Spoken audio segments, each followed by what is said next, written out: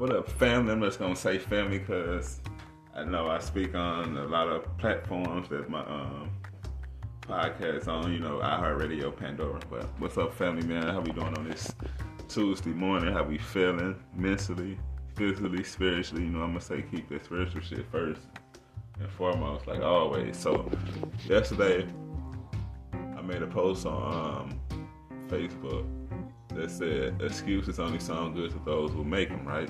And that's the truth. Excuses only sound good to those who make them. Like, have you ever been around people? And I'm gonna speak on me. I done been around people that always got an excuse when you ask them to do something, when you ask them to try this, let's go there. I always got an excuse. And see, that's like a mental. That's something mental. Once you get that up there mentally, you think you doing something right, but you only making excuses, and then you further, and it's like you constantly putting yourself in a no-win situation. Because I ain't gonna lie, if you always got excuses, if you look at the results,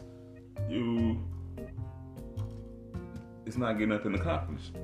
Just say, for example, what if Michael Jordan kept making excuses about, like, I'm not gonna go to practice?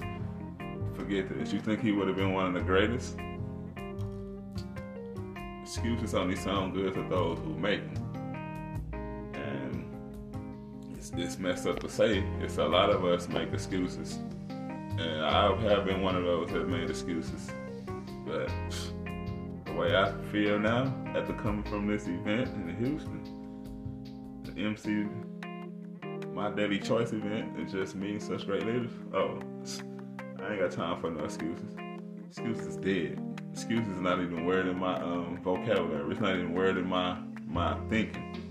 Excuses only sound good to those who make them. So I'm not saying, like, if you know you make excuses a lot, who's gonna listen to this?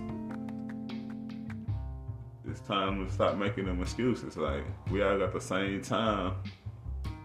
24 hours if you following in the Willie system, but we all got the same amount of time to get shit done, to get things done. Because excuses only sound good to those who make them. Peace and blessings, y'all.